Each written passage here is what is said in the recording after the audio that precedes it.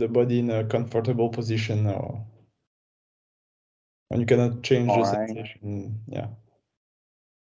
Okay, so I'll turn the recording on, and we can talk about that. There's various things that we can look at, and the first one that I would like to mention is how valuable it is to do the breathing through the nose. That in fact, I bet that you would say that part of the discomfort of having COVID is that you can't breathe well.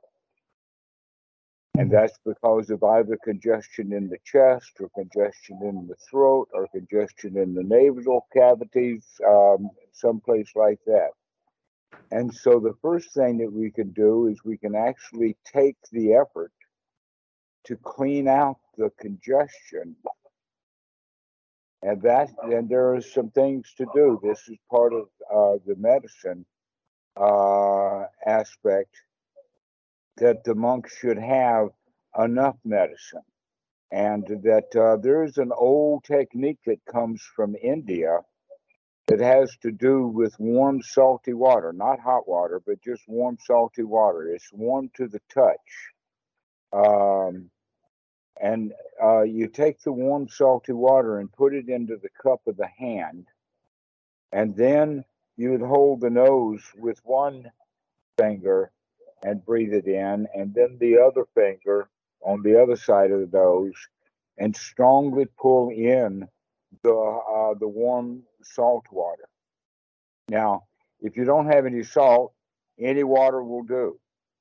But adding both the warmth and the salt is good, and it has a antihistamine property to it. That in fact, one of the reasons why people enjoy going to the beach is because the salt air helps them breathe better, and they don't even know it. And so working to get the congestion out is a good thing to do. And we can work in both directions, in the sense of pushing it out forcibly and then pulling it in forcibly. And by doing that in repetition, while using the warm salty water, so you'd take in the water and then you'd breathe in and take it. We could pull the stuff from the back of the head down into the throat like that, and then pull. And that way we can get a lot. I just swallowed it because it's okay to swallow that stuff, but most people would want to remove it with tissue or whatever. But you can pull a lot of the congestion out, but don't expect it to happen right away.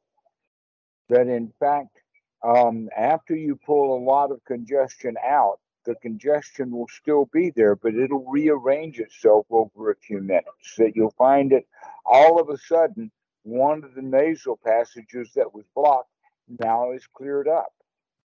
And what a relief that is. I mean, that's almost a time for joy, is to have one of the nostrils unclog or unblock itself.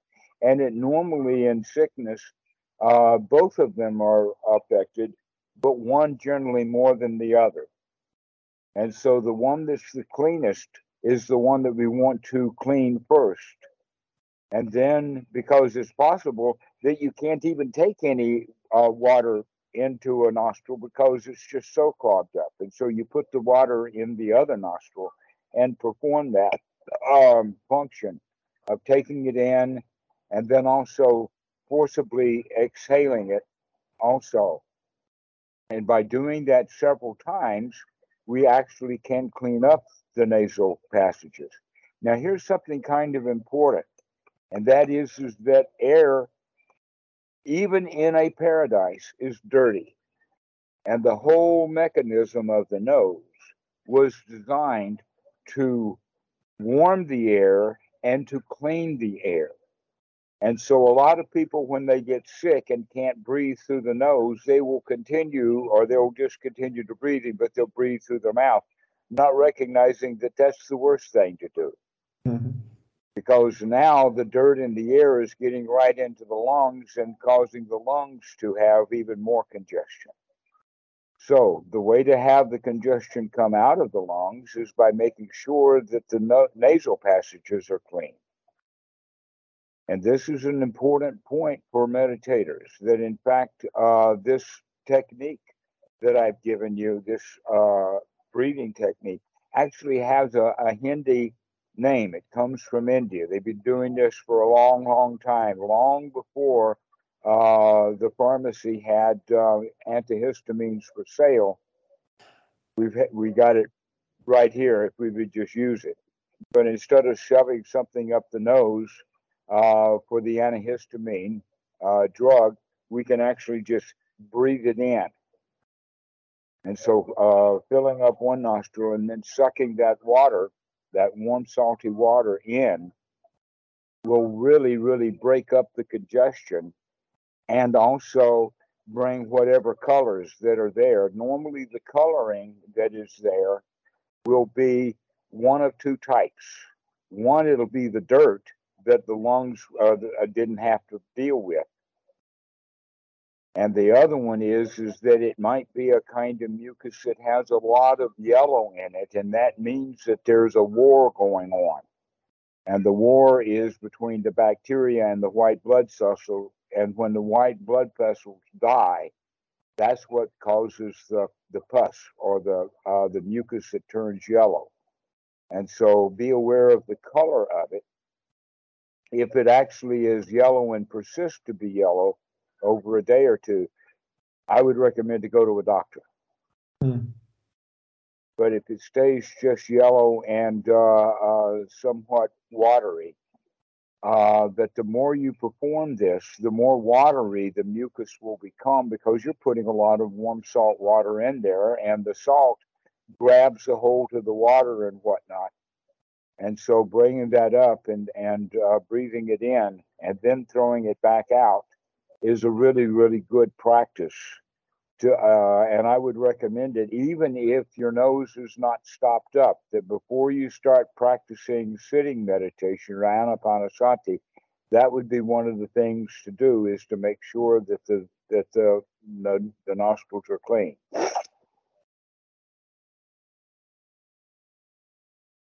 Like that. Okay, is first you breathe in very hard and pull it in to the back, and then you suck it all down from the back into the throat. And then your option is to either swallow it or spit it out. And we would do that a couple of times. And then I can breathe even better, even though I didn't have any trouble breathing. By doing that, it makes the breathing even more open. It's a very comfortable thing to do, is to feel good that your nasal passages are open and functioning correctly.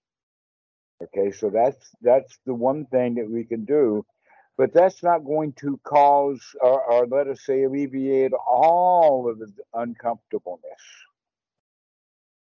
That in fact, this might require some effort and persistence to get the nasal passages cleaned out.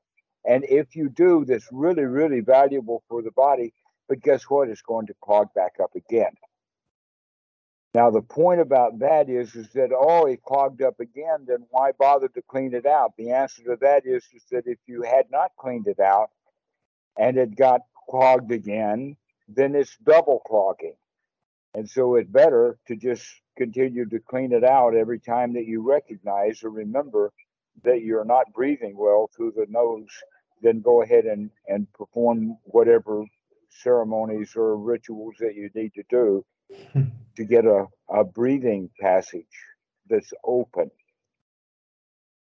And that's especially valuable when you're sick, because when we're sick and we can't breathe through the nose, then we're breathing through the mouth, and that's not comfortable either. And so we wind up not breathing very well when we're sick, which is exactly opposite of what we really do need to do, because that air is what we're going to need in order to cure the sickness, to put that oxygen in the bloodstream so that it can do its job.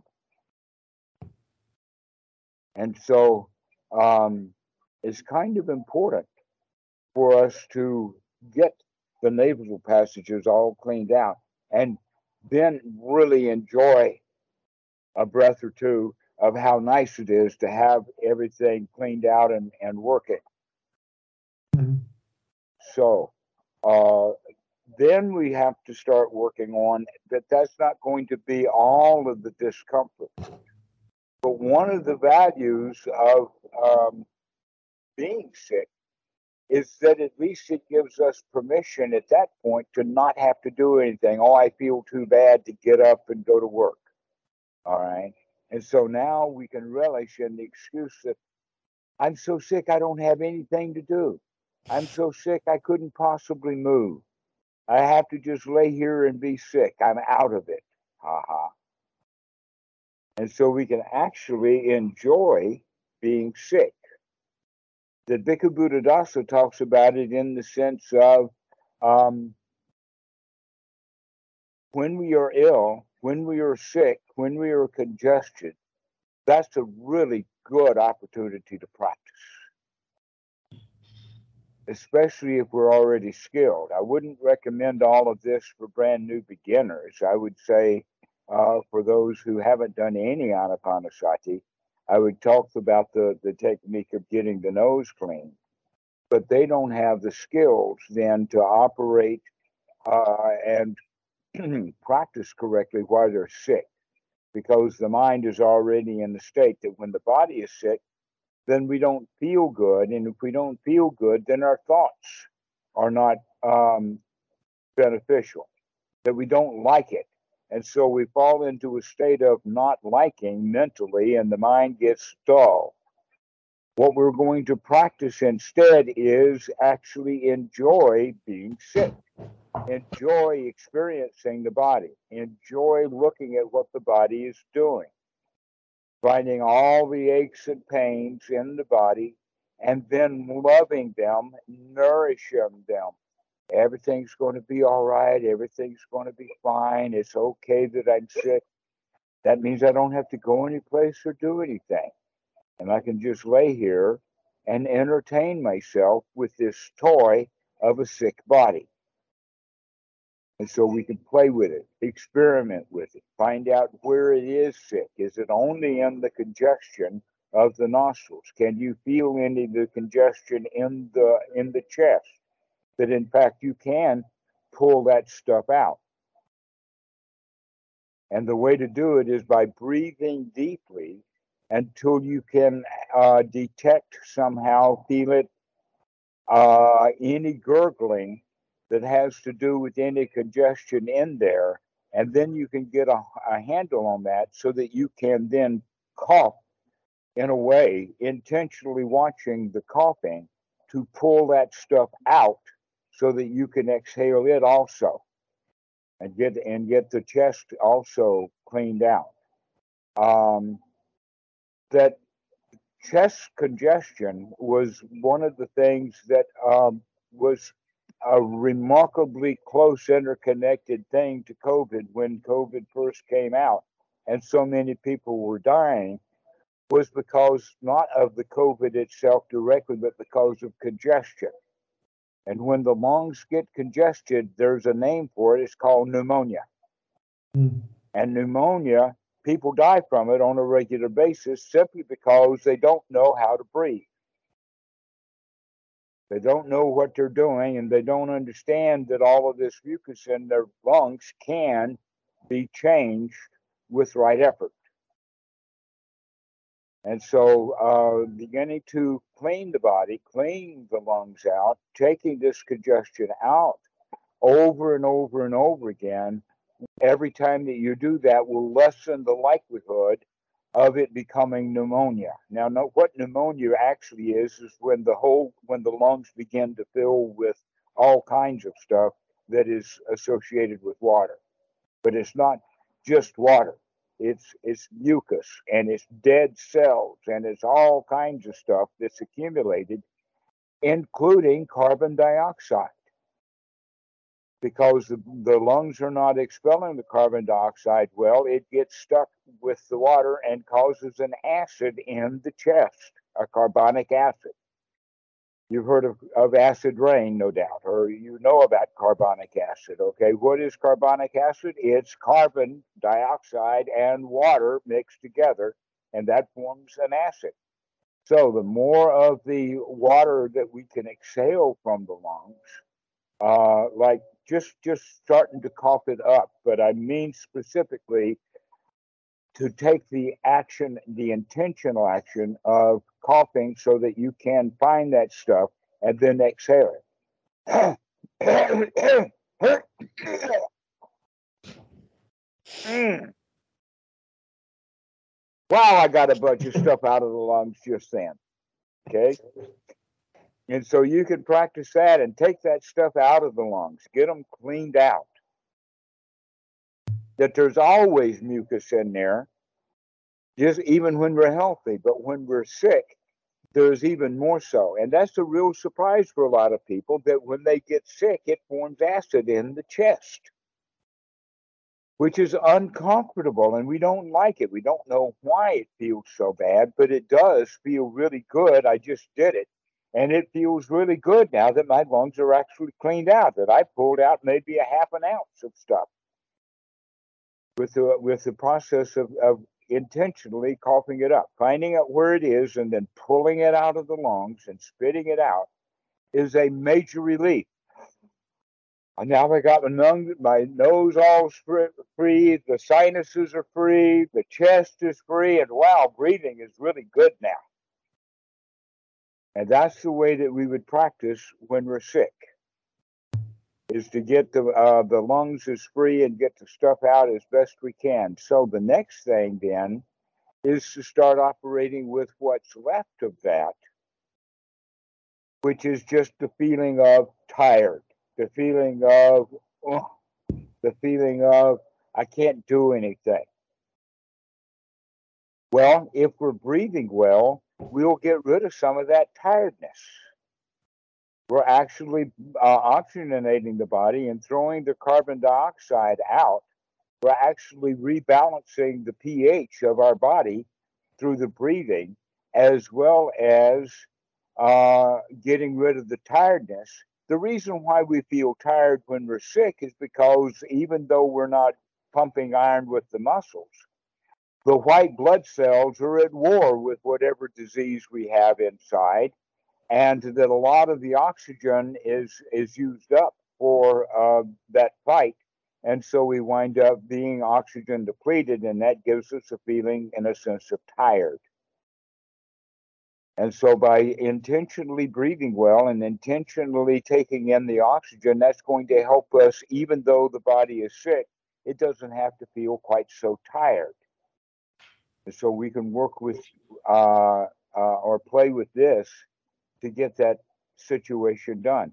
And we could do this from time to time, 3, 4, 5, 6 times a day. It would be good to do this. In fact, we can, if you're practicing 10 minutes 6 times a day, then this would be the first 2 or 3 minutes you would spend in cleaning the things out so that you feel good. And then after deep breathing a bit, you don't feel nearly so tired.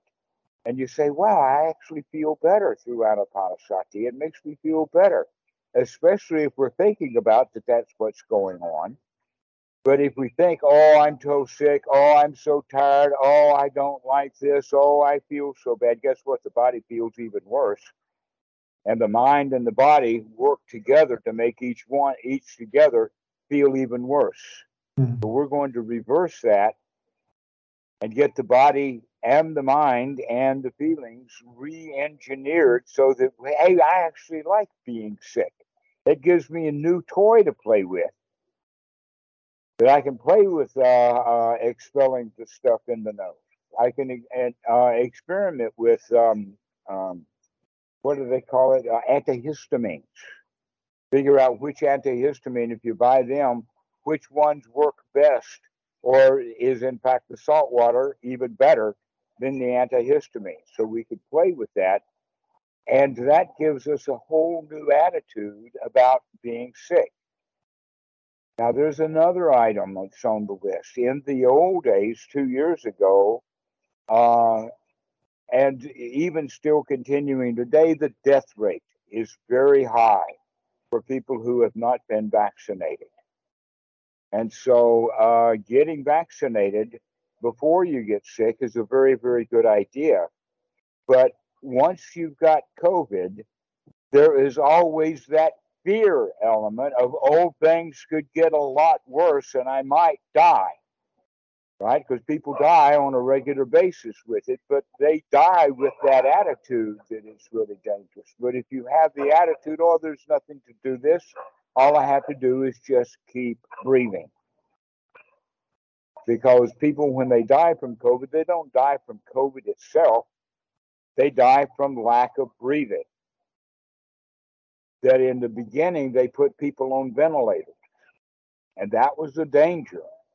And part of the problem with the ventilators is that they had people laying on their backs in a hospital bed, and they do that. Hospitals are notorious for having their patients lay on their back, which is not a good idea if you've got respiration difficulties. The best thing to do is to lay on your side, because if you're on your back, the lower part of the back has the lungs that are very close to the surface of the skin. If we're laying on our back, we're actually compressing our lungs without knowing it. If we lay on our chest, then the opening of the chest to breathe is more difficult. We can't breathe well if we're on our chest. But if we're laying on our left side or laying on our right side, then that will give the lungs a chance to open even though we're laying down. But if you're not too tired, then sitting up and getting back upright is the best for the lungs. Mm. Is to sit up and enjoy the breathing.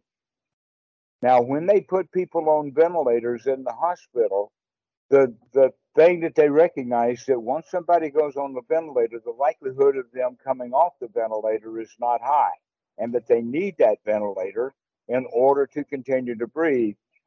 The problem is that while they're on the ventilator, they're getting more and more and more fluid in the lungs. The capability of breathing becomes more difficult because of the ventilators. And so the better thing to do is to work with expelling the congestion. And don't worry about dying, because you're not going to die because you're still breathing. Mm-hmm. And that you can prove that you're breathing because you can really take in a deep breath because you've expelled so much of that congestion. And so that takes care of the fear factor, which is a major problem for people when they're sick. They feel, oh, poor me. Oh, what if this happens? And then they go down the dark corner of all the bad things that can happen. And what we're trying to do here, or actually doing, is to maintain that winner's attitude of, I can do this. I can expel that congestion. Yes, more is going to come, and I'll expel it too. And I will get tired, but if I breathe well, then I won't be so tired. And so Anapanasati is actually very, very good cure for the common cold. So what do you have to say, Laurent? Yes, I experimented with the posture, and I also found that laying on the side was the easiest, because I didn't have to make the effort to stand straight without a back support, and I could breathe better.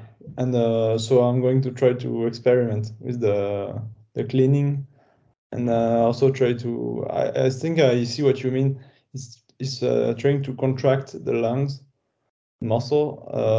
I mean the chest muscle around the lungs on a specific point, so you get the area cleared out. So I'm going to try and play with this, see how it Okay. goes. one more point about that, and that is often when there is congestion and feeling sick and tired, then um, the idea is that breathing well, breathing deeply is painful. There's pain in the chest or pain in the lungs. I would also invite you to experiment with that to find out if there is any pain in the chest and what has it, investigated some. Most likely with the idea of getting even more congestion out of the lungs and then breathing well so that you feel comfortable in your breathing rather than the breathing itself is hard or restrained or uh, uh, having to force it, having to struggle to take air. We want to make sure that we clean things out. We clean out the lungs, we clean out the sinuses, we clean out the nostrils. Everything is clean, and then the breathing is a whole lot better. Yes, Dean, you have something to say? No, okay. I thought I saw a gesture of I'm about to open my mouth and talk. No, no, no, no. Maybe I was talking to myself in my head, but I have watched a bit of your videos. But Laurent, is it Laurent or Laurent? Laurent is good. Laurent. Yeah, Uh, I can identify with Laurent because I did you say you're a PT coach, Laurent? Yeah, yeah. Yeah, I'm a boxing coach, and I heard you recently saying you're gone very quiet, but I'm quiet here in Ireland at the moment as well. So we're in the same boat. Yeah. yes, we can all benefit from doing good breathing. And that it's such a major part of the Anapanasati practice that one of the things that I still find so humorous every time I think of it, and that is that Bhikkhu Buddhadasa kind of was fussed at and got into trouble in in Thailand many years ago before either of you guys were born. And the problem was the statement that he made was is that Anapanasati is the only teaching that the Buddha gave. He did not give any other meditation. And then everybody got really upset because in the Visuddhimagga they've got a list of 40 different meditations. And so they say, well, all of these meditations are things that are associated with the Buddha. But when they actually did the research about the actual practice itself and the details of the practice, Anapanasati is the only thing that he taught. And that the value of putting the breathing together, now that we've discussed it, you could say, well, how can anyone talk about practicing meditation while they're sick without talking about the breathing? Because the breathing is a major part of being sick. Very rarely will we ever get sick and have no respiration issues associated with it. It seems that respiration is a part of every kind of illness that we can have, which means then that we've always got at least one thing that we can do that's healthy, wholesome to get over the sickness is by cleaning out the passages so that we can breathe well. That it's hard for me to emphasize this too much. It's so important that that I want to make sure that the students understand that getting ready for meditation, getting the breathing well, is very conducive then to correct practice, and that's doubly true when we're sick. But then having the right attitude when we're sick. Of oh, there's nothing to this sickness. I'll enjoy it while it's here, and I'll get over it soon enough. That in fact, in automobile accidents or when people have an injury, maybe even a sports injury like a broken leg or something like that, and immediately the thoughts that come to the person who has gotten that injury is, oh, poor me, I'll never walk again. Or, oh, poor me, I'll never be able to use my arm. Or, oh, poor me, this is a great big disaster. And in fact, then what that means is most of the unsatisfactory part of that injury was not the injury itself. It was the thoughts that we were having about it. Rather than, oh, well, let me get to a hospital, they'll fix this arm up, lickety split. No problems here. Yeah, it's just a broken arm. Or it's just a broken leg. And so we can begin to have a mental attitude. In fact, generally, the pain in a big accident doesn't start right away because the body goes into shock. You see this actually, you don't see it often in real life, but in the movies sometimes. The example would be that they're on the Roman galley that just got hit. And in the process, this guy, Big Bean, comes down and just whacks off his right leg just below the knee. Well, if he stays there and says, oh, poor me, I lost my leg, what can I do? He's going to drown because that boat's going down. But he can get over the fact that he's having trouble walking and get out of that ship. That's the thing to do, is to get off of it. And that happens in war when people actually can do remarkable things in spite of the fact that they're wounded, because they're not paying any attention to the wound, that they've got better things on their mind, like staying alive. Mm. And yet, after the danger is finished, and this guy sits down on the beach, he's going to start complaining. Oh, poor me. Oh, my leg hurts. Oh, I wish this, that, and the other thing, like that. And so the pain is later. Another example of that would be the automobile mechanic who's got his wrenches and he's working really hard in there, and while he's working, it slips and he busts a knuckle.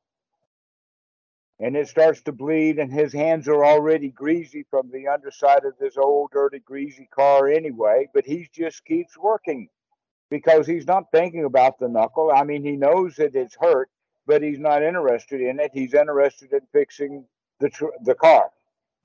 After he gets the car fixed, he puts the tools down, he goes in to wash his hands, and while he's washing his hands, he takes a look at it, he starts to play with it. That's when it starts to hurt. Mm-hmm. Yeah. That's when, oh, poor me, I'll never be able to work on a car again. And in fact, he was working on the car while it was in its worst shape. But those thoughts will come. Mm-hmm. Thoughts of, oh, poor me, this is a terrible thing that's happened and whatnot. And so be careful of those kind of thoughts. Instead, we're going to have the thoughts of healing, thoughts of nurturing, thoughts of everything is okay, we'll get over this, no problems, no worries. That's the way to deal with it, even though the body is not completely comfortable. Normally, what it is that it's tired and congested.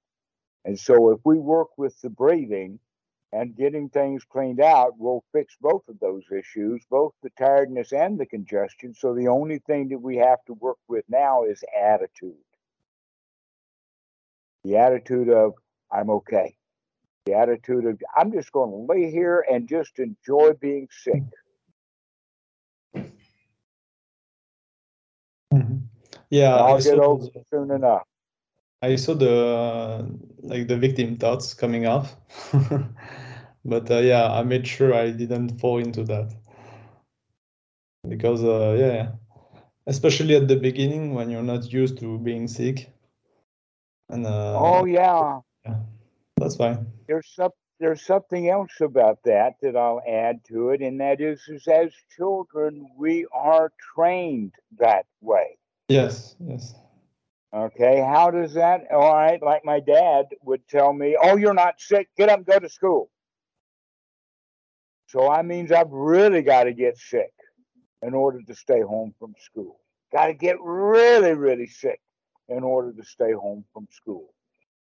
which means that I've got to go to the point of being sick in order to stay out of school.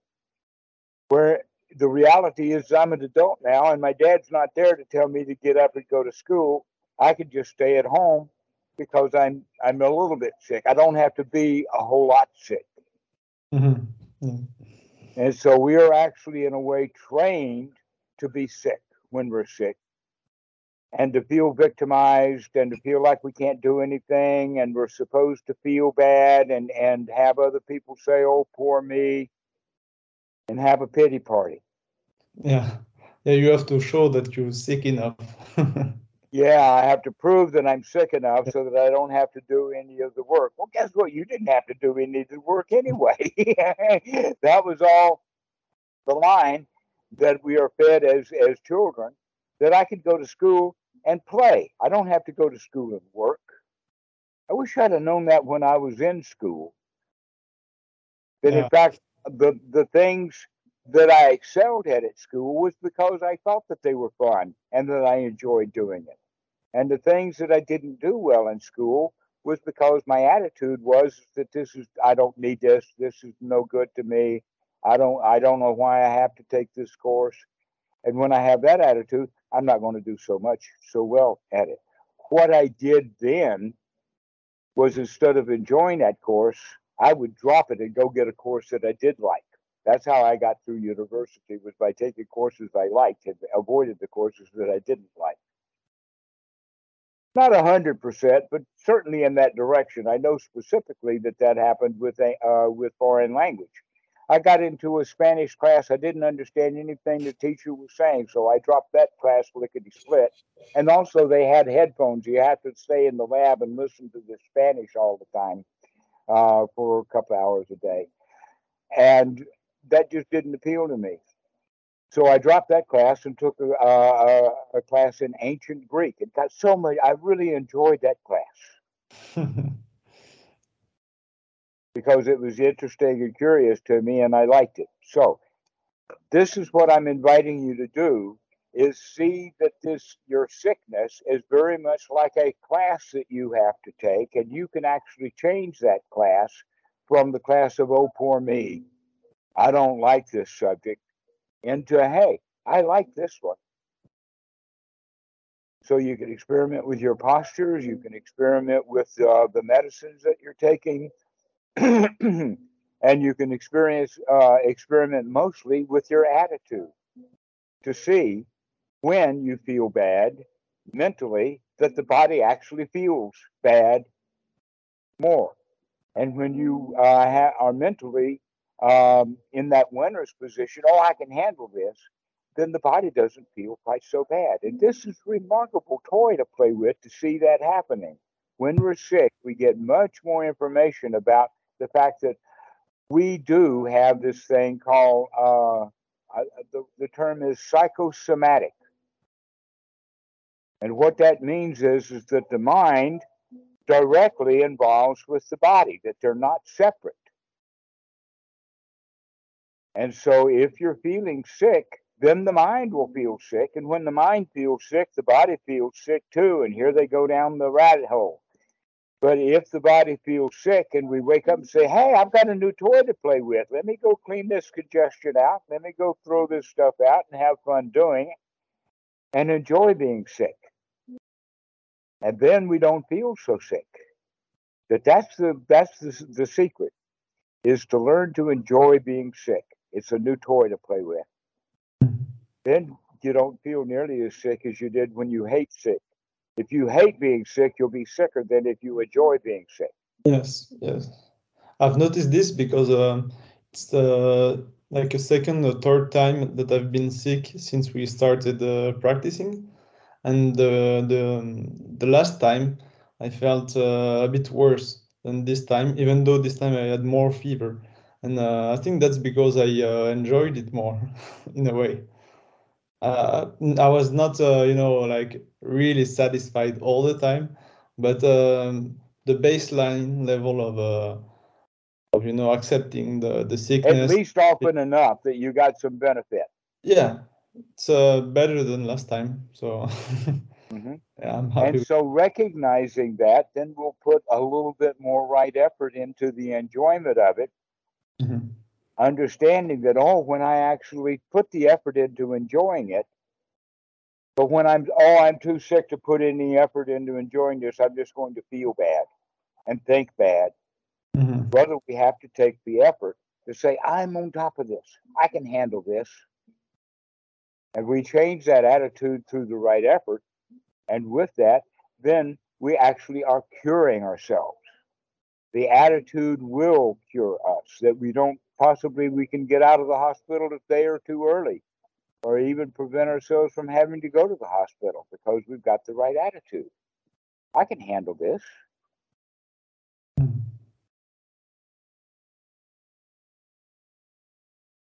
So, do you have any more questions about this? This has been an interesting topic of how to practice when you're sick. Not specific question. I'm going to try what you recommended. All right. I'll let you know how it goes. It seems so weird. People will call and say, oh, I haven't called in a long time. I was sick with COVID. And my answer to that was, that's the best time to call. Call me when you're sick. Call me when you're sick, because then we can get over. Don't wait and call me, or I can't practice meditation. I've been so sick. No, when you're sick, what else are you going to do except sit there and cure yourself through anapanasati? So I would recommend people call when they are sick, rather than going through it ignorantly, because basically when we are sick, it's easy to forget this, because we're in the habit of doing what we do when we're sick, which is mentally feeling bad because the body is feeling bad. But practicing anapanasati, that's just the trick for illness.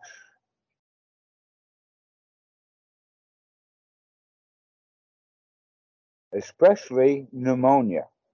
I will tell you an old story. The old story is that I did get sick, really sick, with pneumonia.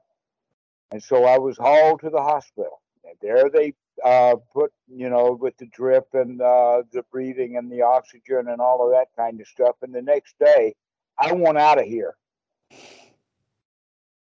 And they didn't want to let me out, but they let me out because I insisted, I want to go home. I'm good enough.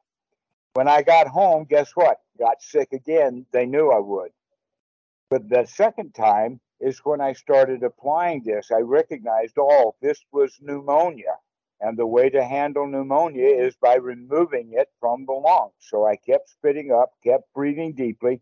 That when you are breathing deeply, by the way, some of that congestion will evaporate and come out of the lungs, leaving the rest of the congestion more solid, more like a booger than snot. And so that makes it a whole lot easier to bring it up, is by breathing well. Then you can get a hold of that stuff and pull it out. And so I did that for about 24 hours. That was what I was doing.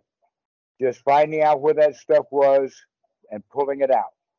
Breathing deeply for a while and then finding some more congestion and then pulling it out. And I actually cured myself of pneumonia in about 24 hours. It can be done. Because we keep doing it, keep pulling the stuff out, keep throwing it out. And as we've mentioned before, you've got COVID. That's the issue. COVID itself doesn't kill people, but it does affect the breathing, so much so that people die because they're not breathing. So you can cure yourself with pneumonia. We've got all these words: congestion, pneumonia, fluid in the chest, all of that's the same thing. And it is psychosomatic. Yes, usually I think it's maybe part of the attitude, because usually we don't actively try to clean it out. We kind of just wait for it to pass. So I'll try to be more active in curing myself in a way that Right. intentionally, trying it out. Well, go practice this while you still have some COVID left to play with. Yeah. Yeah. Sounds good. All right. So, Dean, do you have any comments or any questions to ask?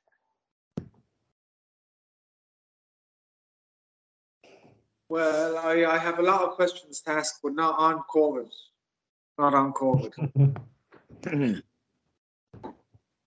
All right. Well, what kind of questions would you ask if you did ask?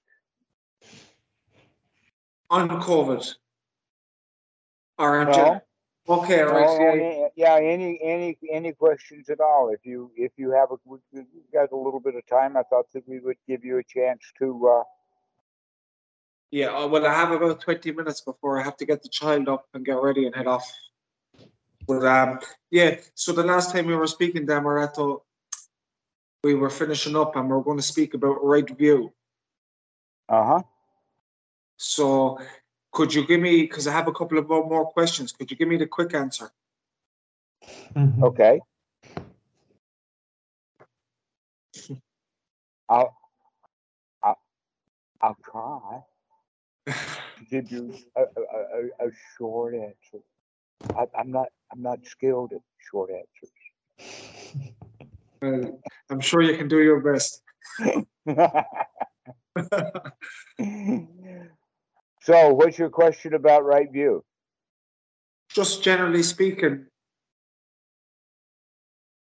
yeah, just how can I work with what right view? I know there's wrong view, I know there's ordinary view. How do I put right view into everyday anything? All right. The point is that we need to change it from a noun to a verb. We need to change it from a view, which is more like a concept or a way of looking at stuff, into actually investigating, actually looking. That's what right view, right noble view is not a noun. Right noble viewing is a verb. Investigating, inspection, looking. These are the words that we would have that in our language that would help. In fact, the word view, I think, is a mistranslation.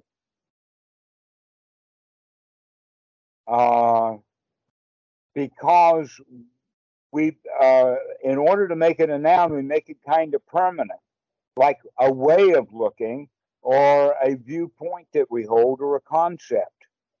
But the real important point about right view is what we're looking at right now without, let us say, putting it into a box.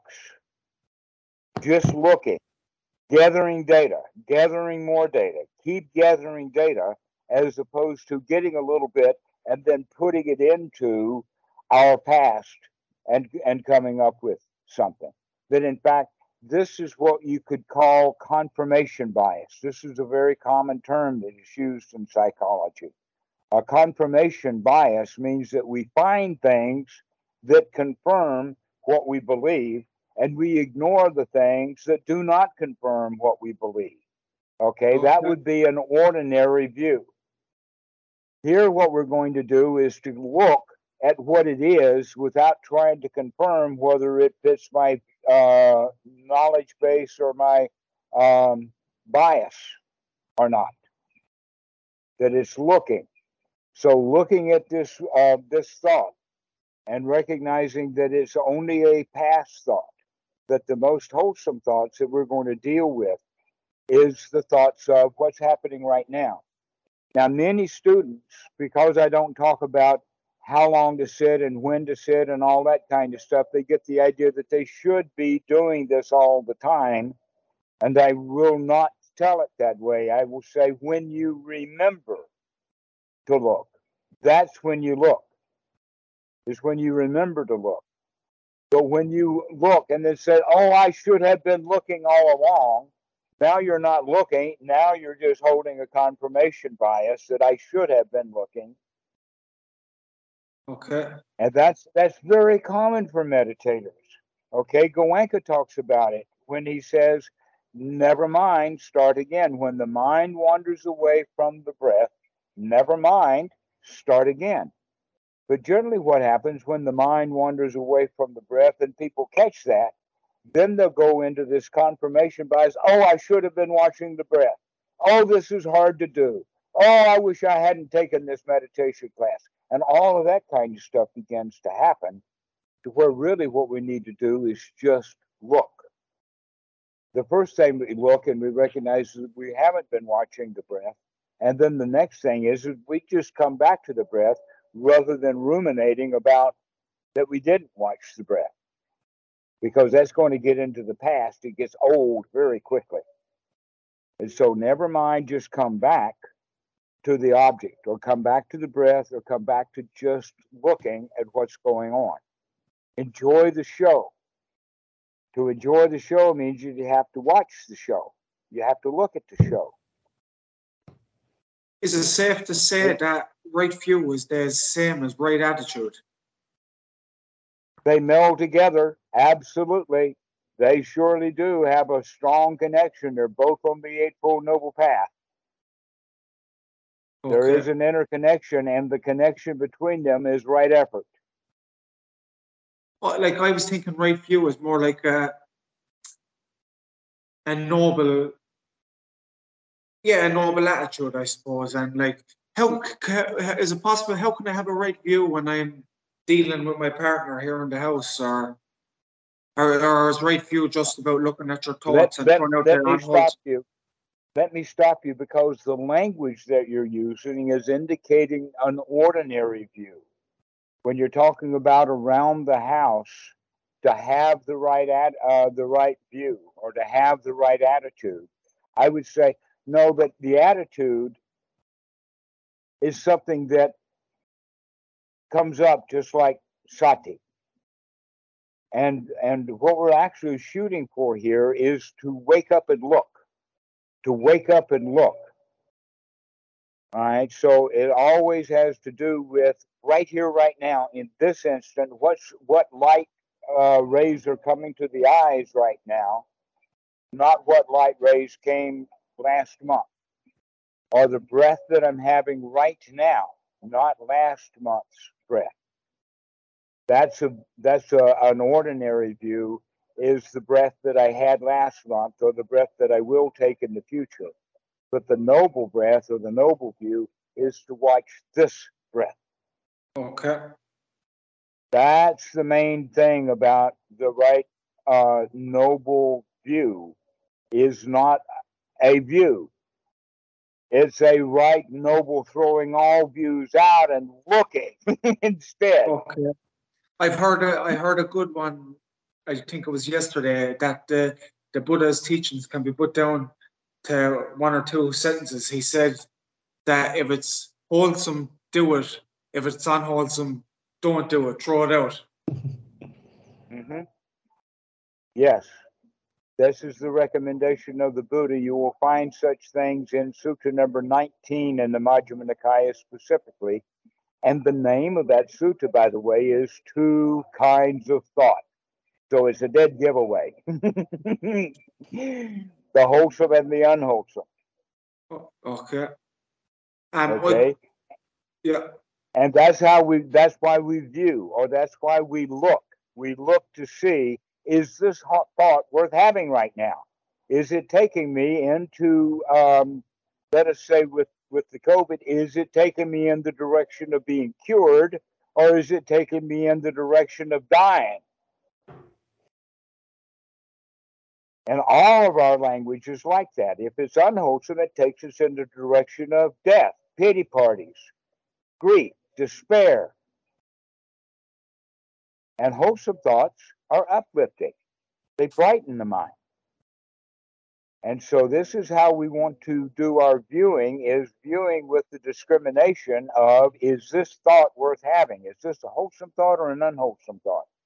So what you just quoted is spot on. I Okay. wouldn't use that language, but it's correct. There are two kinds of thoughts or two different avenues or ways of thinking, that which takes us in the right direction and that which takes us in the wrong direction. And we have been taught our whole society is based upon exploitation. The whole society is based upon exploitation.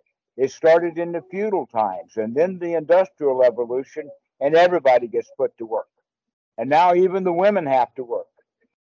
Funny thing, 100 years ago, only a few people worked, and society was wonderful. Now, with all of our technology, everybody has to work, and not just working 30 hours a week or 40. You got to work many, many hours. Your wife has to work too, and everybody's put to work, right? This is because we're going in the wrong direction of being satisfied. Everybody is just dissatisfied, more dissatisfaction. We can't just make an example of that is they've been buying this particular product, and now all of a sudden that product has got really expensive. They can say, wait a minute, do I actually need this? Maybe I can just do without it happily. And so that would be the right way of looking at things. The old way of the view is I've always had this, I deserve this, and I want to continue to have this for me. I don't have it anymore. Into, oh, well, I don't need it after all. Okay. And so this is a way of understanding right view or right viewing is to look and to see the bright side. Always look on the bright side of life, so Brian says. Okay. Okay, or Damarato, in the at least the video. way I would say it is remember to look at the bright side. Okay. Look for the brightness. Look for it, as opposed to have an idea that you already know. In a video there about 2 weeks ago with one of your friends, he was either from America or Canada. You spoke about the cycle of status and disgrace, of welcoming and then kind of rebelling, I think. Mm-hmm.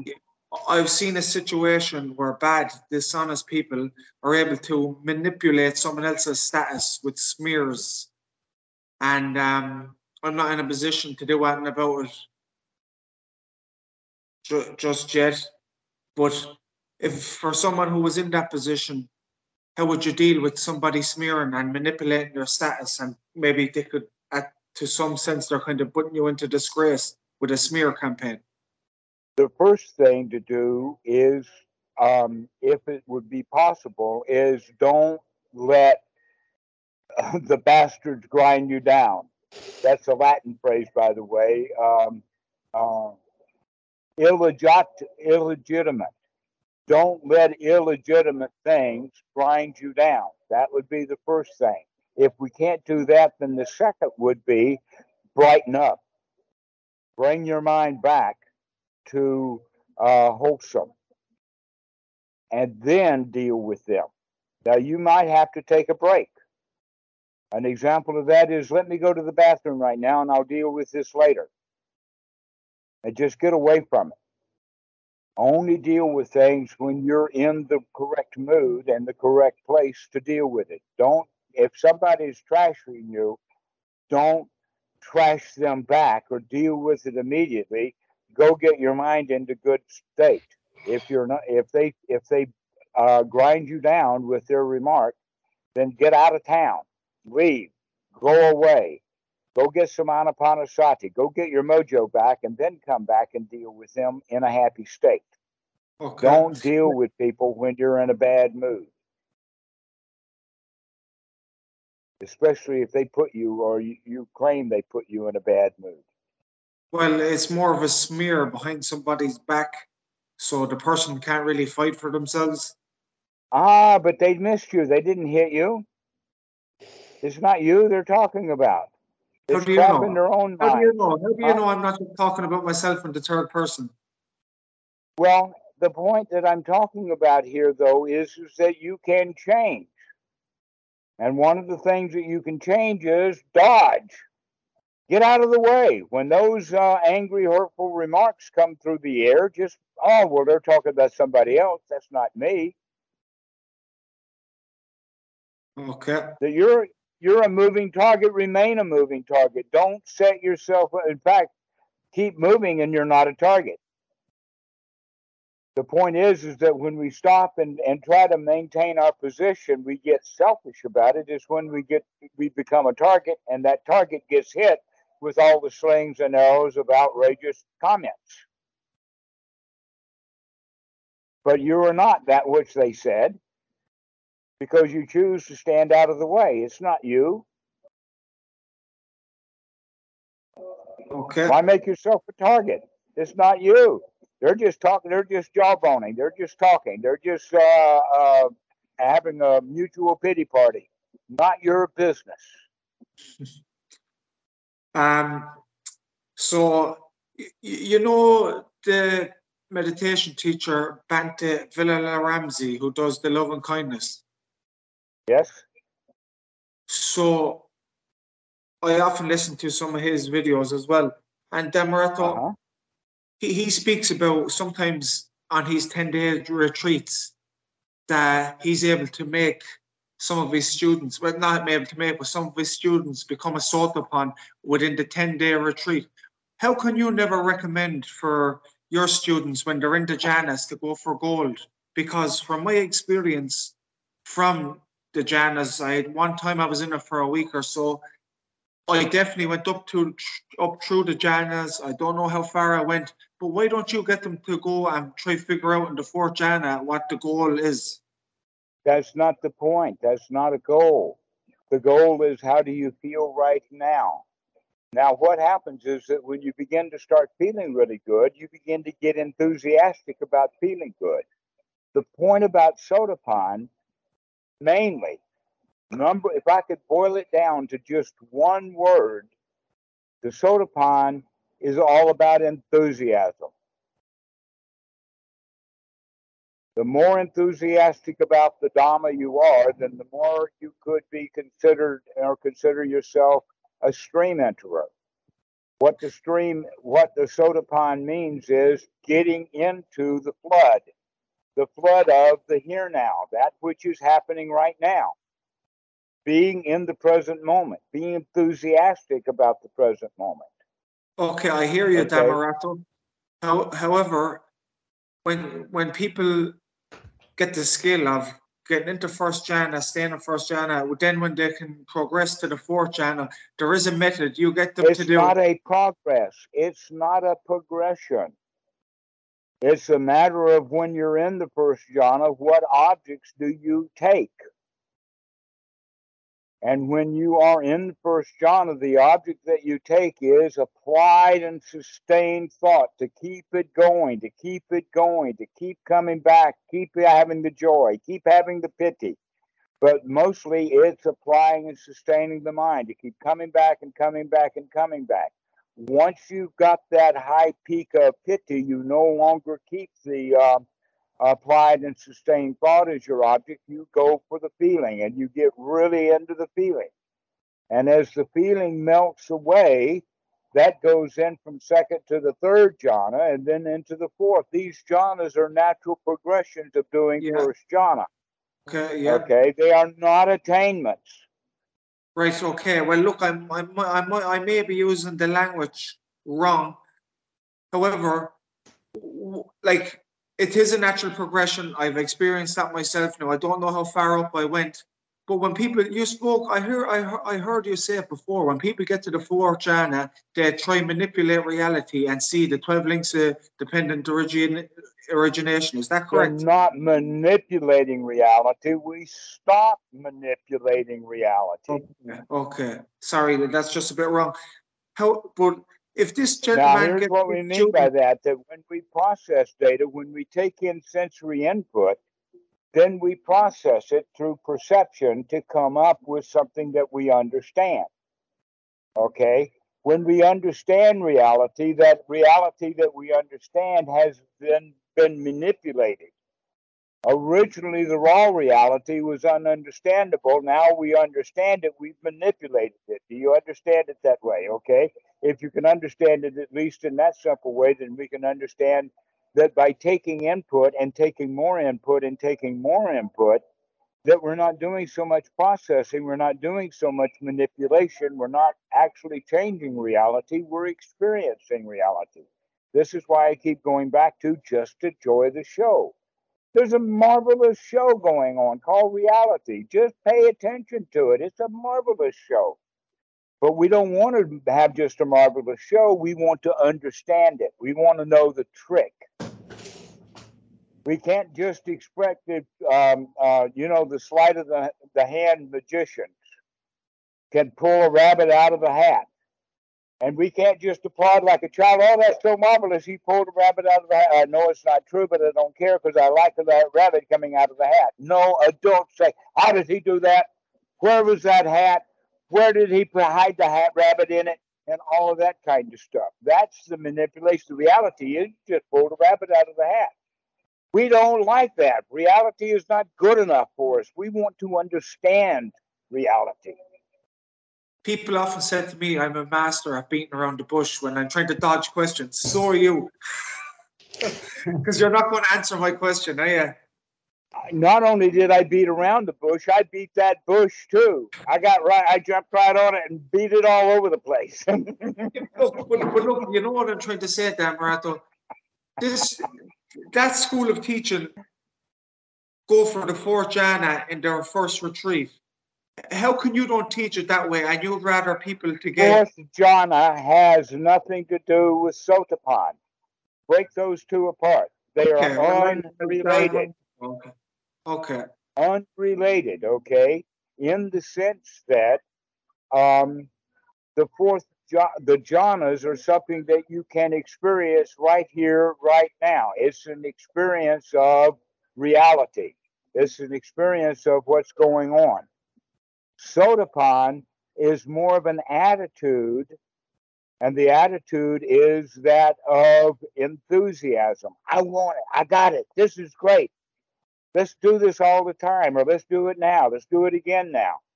One of the examples would be, in fact, in the suttas, one example is when the monk is sweeping the grounds at the Wat, he's still thinking about the Dhamma.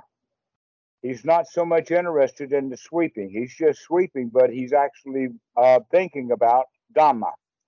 Another example is the mother cow who has just birthed the calf. Though she continues to graze, she'll keep one eye out on that calf. That's what she cares about. She eats because that's what you do, but what she cares about is that calf. So this is what the Sotapan is, the one who really cares about the Dhamma, and he wants to do it now and again and again and again. And so many people say, oh, if I become a meditation teacher, then I can do Dhamma all the time. Or if I become a monk, then I can do Dhamma all the time. That's what the enthusiasm goes to. The enthusiasm is that we only care about the Dhamma. Well, what you're saying is correct, which I'm sure it is, because I know you're a noble man. Me and Laurent then are Sotapans. He's talking to you nearly every day. I'm thinking about the Dharma all day, every day. So I'm a Sotapan. So if that's the case, yeah, I would say, okay, that's not the only knowledge. That's one of 7 knowledges. But we have to have that one. That's one of the big ones. That is total dedication to, not dedication, that's a bad word to use in this sense because that's a kind of a rule. No, it's more of enthusiasm or eagerness. We're eager for the Dhamma. We want to hear the Dhamma. We want to live the Dhamma. We want to find the Dhamma in everything that we do. And that's one of the marks of the Sotapan. He's in the flow. Okay. Well, just before I go, I have a few minutes, Damaretto, before I go. I'm watching another good YouTube channel. Have you heard of Ajahn Nayanamoli Tiro, Hillside Hermitage? Have you heard of him? Yes, Neanimal is a common name. I know at least 4 of them. Well, there's a guy, I think they're based in the hills of One of them, by the way, is dead, but never mind. but What about? there's another channel called Hillside Hermitage. Have you heard of it? Okay, no. Um, I don't know that they train in Schlerank, or what's the name of the word? Schleranka, or what's the name of the country? It's the island at the bottom of India. Sri Lanka. Sri Lanka. Okay. What would be the? Do you know? Is there much of a difference between? They're very similar to you, Damarato. Do you know what would be the main Buddhism in There Sri is, Lanka? there is more individual differences within a particular group, like a country, than there are between countries. Okay. Okay, an example of that is Catholicism and evangelical Christianity. All right, Okay. those two seem very, very far apart, and yet both of those groups will have a great deal of divergence, so that there is quite a lot of overlap. Okay, Yeah. does that answer your question? You Yeah. can't He would. say that He. Sri Lanka is different than Thailand because there's nobles in both countries, and there's also a lot of unnoble people in both countries. Right. He would be big on Damarato. He's always talking about sense pleasures, and we have to kind of pull back from our sense pleasures, where you don't talk much about that. Well, there's a difference between senses and sense pleasures. The way that they're talking about those sense pleasures is going to the brothel, getting drunk, um, going shopping, going to bullfights, Well, he's a fighting with a bull. These are the kind of things that would be sensual pleasures. yeah, but he even talks about like he's a big guy. He'd be talking about our food, Damarato, or being celibate, even seclusion. He says we need to be secluded. He goes as far as saying, if you want to really take the pat serious, Damarato. Yes, that's true. I talk about seclusion often, hoping that you guys will start to figure it out that, yeah, that's what you got to do. He's actually laying out things that I'm a little softer on. He's actually talking to monks, and you guys are not And monks. talking to monks, yeah, that's where a lot of his videos are, where he's directly speaking to a trainee monk. He's talking to monks, right? I'm not talking to monks, and I know that. I'm talking to would-be or wannabe monks. And I'm talking to a whole lot of people that says, "Oh, wait a minute, I'm not sure I want to do that," but they still want the value of the Dhamma. Yeah, big time, yeah. Like even like because I'm trying to pull back on my chocolate and even my coffee, but are these hindering my progression, Damarato? Making rules about it hinders your progression. The better way, in fact, I've talked to people about smoking, and it's the same thing with chocolate or coffee. In other words, when you're taking a sip of coffee, can you make the decision or the question, can you do the viewing right then?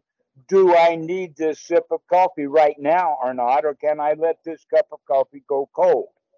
And then later, when it is cold, I take a sip of coffee. Is this coffee actually delicious?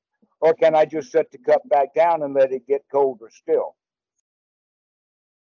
The same thing with the tobacco. Do I have to light this cigarette right now? Can I set it back down and wait for a minute or two? And if I do have the cigarette lit, can I go ahead and put it out? In other words, everything has to do with right here, right now, this very moment. And your questions are about making rules about it long term, like cutting down on coffee. I don't recommend cutting down on coffee. I recommend looking at this sip of coffee right here, right now. So if you're enjoying the sip of coffee, is it good to have a cup of coffee? If I'm you're, not making those kinds of judgments. but I'm asking for your. You go figure that out for yourself. Go be mindful. Look, do some right viewing. Figure that out for yourself. Okay, Look at one what more you're question doing. before we go. Talks about right speech as well, and sometimes I think I could have spoke to you about this before. Sometimes I can't stop myself and I just spill shit. Uh-huh. I And was about sometimes to do this. Let me do this. Remember to shut up. it's hard. No, it's not. It's not Me, hard. That's just another thought. it's a What you're physical saying feeling. instead is, I don't remember as often as I would like to remember. That's more correct. Okay. Okay. Right. All right. You just don't remember. It's not hard.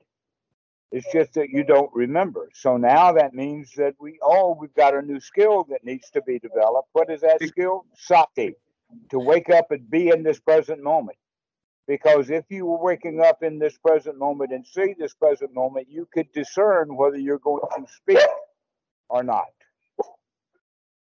It's And very so quick. when you, That speech, that feeling of wanting to say something that has no real benefit. It's just spilling for the sake of speaking. I know, look at that. Look at this feeling. I want to talk. And then zip it up and look at it.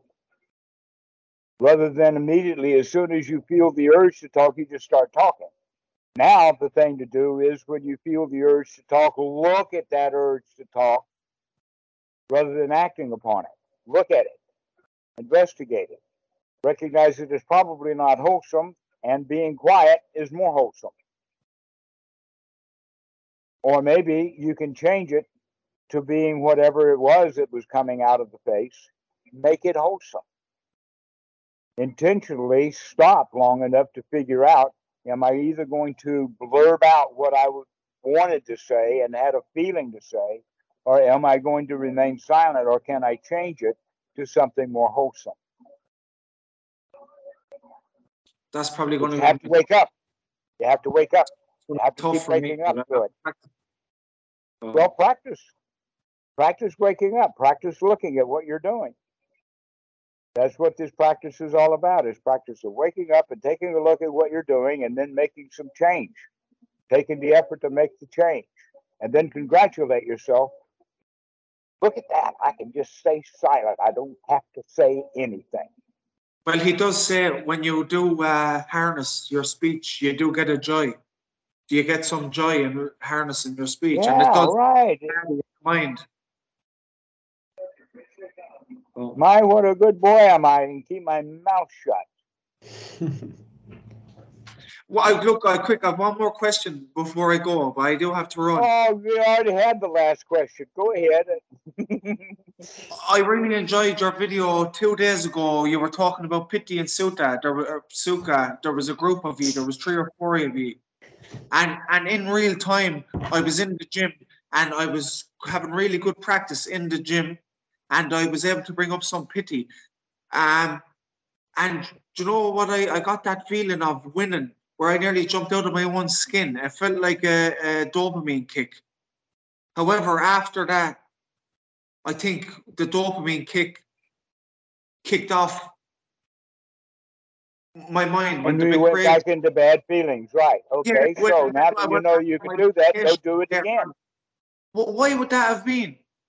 It's always very temporary. That really, really strong hit of dopamine is a very temporary kind of thing, and we like it a lot. People go to football games so that they can stand and cheer when the guy gets a touchdown. The guy who made the touchdown, he throws his hands up and he cheers, but they don't stay cheering. Within 5 to 10 seconds, they're sitting back down. It doesn't last. So, well then, is it dangerous to have that kick, so Damaretto? Because I felt like jumping out of my. Absolutely. Absolutely. That's the winner's thing. Keep doing it. Enjoy it. Get yourself So, back into that high state. You can so do it it's not if it lasts, dangerous. let us say that it lasts 3 seconds. Doing it once a minute and then 57 seconds of something else. But part of that 57 seconds is getting prepared to hit that high note again. But like what I'm trying to A say trumpet is, player doesn't hit his highest note all the time, and in fact, it wouldn't even mean anything if he did. No, he's all over the scale. Da, da, da, da, da, da, da, da. Okay, so we hit those high notes and keep hitting them, but not constantly. Just like once a minute will do to feel really good, to take a really good breath. Oh, how that was so good. but Damaretto, for the rest of the day, my meditation wasn't so good because my mind was just all Never over the stuff. mind. Never mind. At least you could see that the mind was all over the place. But I think Next it's time you because do of my it, the mind won't go. Things keep changing, Dean. Things keep changing. Skills get developed. You think that because you had one experience one time, that experience is going to be exactly the same every time, which means that if you have that experience at 10 in the morning, then your mind is all over the place at 2 in the afternoon. That's not necessarily going to happen every time. okay. This So I is a suppose skill to be developed. right. Okay, so it's not dangerous to have that dopamine kick. That was a good thing. Absolutely. Everybody lives for that. If people had no dopamine kicks, they'd all die. I tell you how good. Solid pity party all the time. I tell you how good the feeling was. There was a gentleman in the gym and he had a tattoo of a lion, and I went over and pulled up his t-shirt and I said, I see you got a nice tattoo of me, as a joke, but that's how I felt like a winner. I really did. Yeah. Good. Go back and practice more and get it again. Get it again. Allow yourself to feel really good. That's what the first jhana is that hit of pity.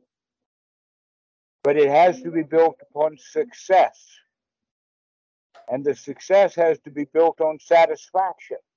And the satisfaction has to be built on confidence and comfort and safe and secure. So we practice those things over and over again, and pretty soon we'll hit that high note. And we Okay. keep practicing like that. Well, come here. Thanks for taking the time to call or to take the call. And Laurent, nice to meet you, and we'll see you again. Nice to meet you as well. Thank you. We'll see you later, Dean. Have a You good will. All right. Go clean things out. Yeah, I will. And someday, Damarato, it would be really nice if you could directly answer my questions instead of beating down that.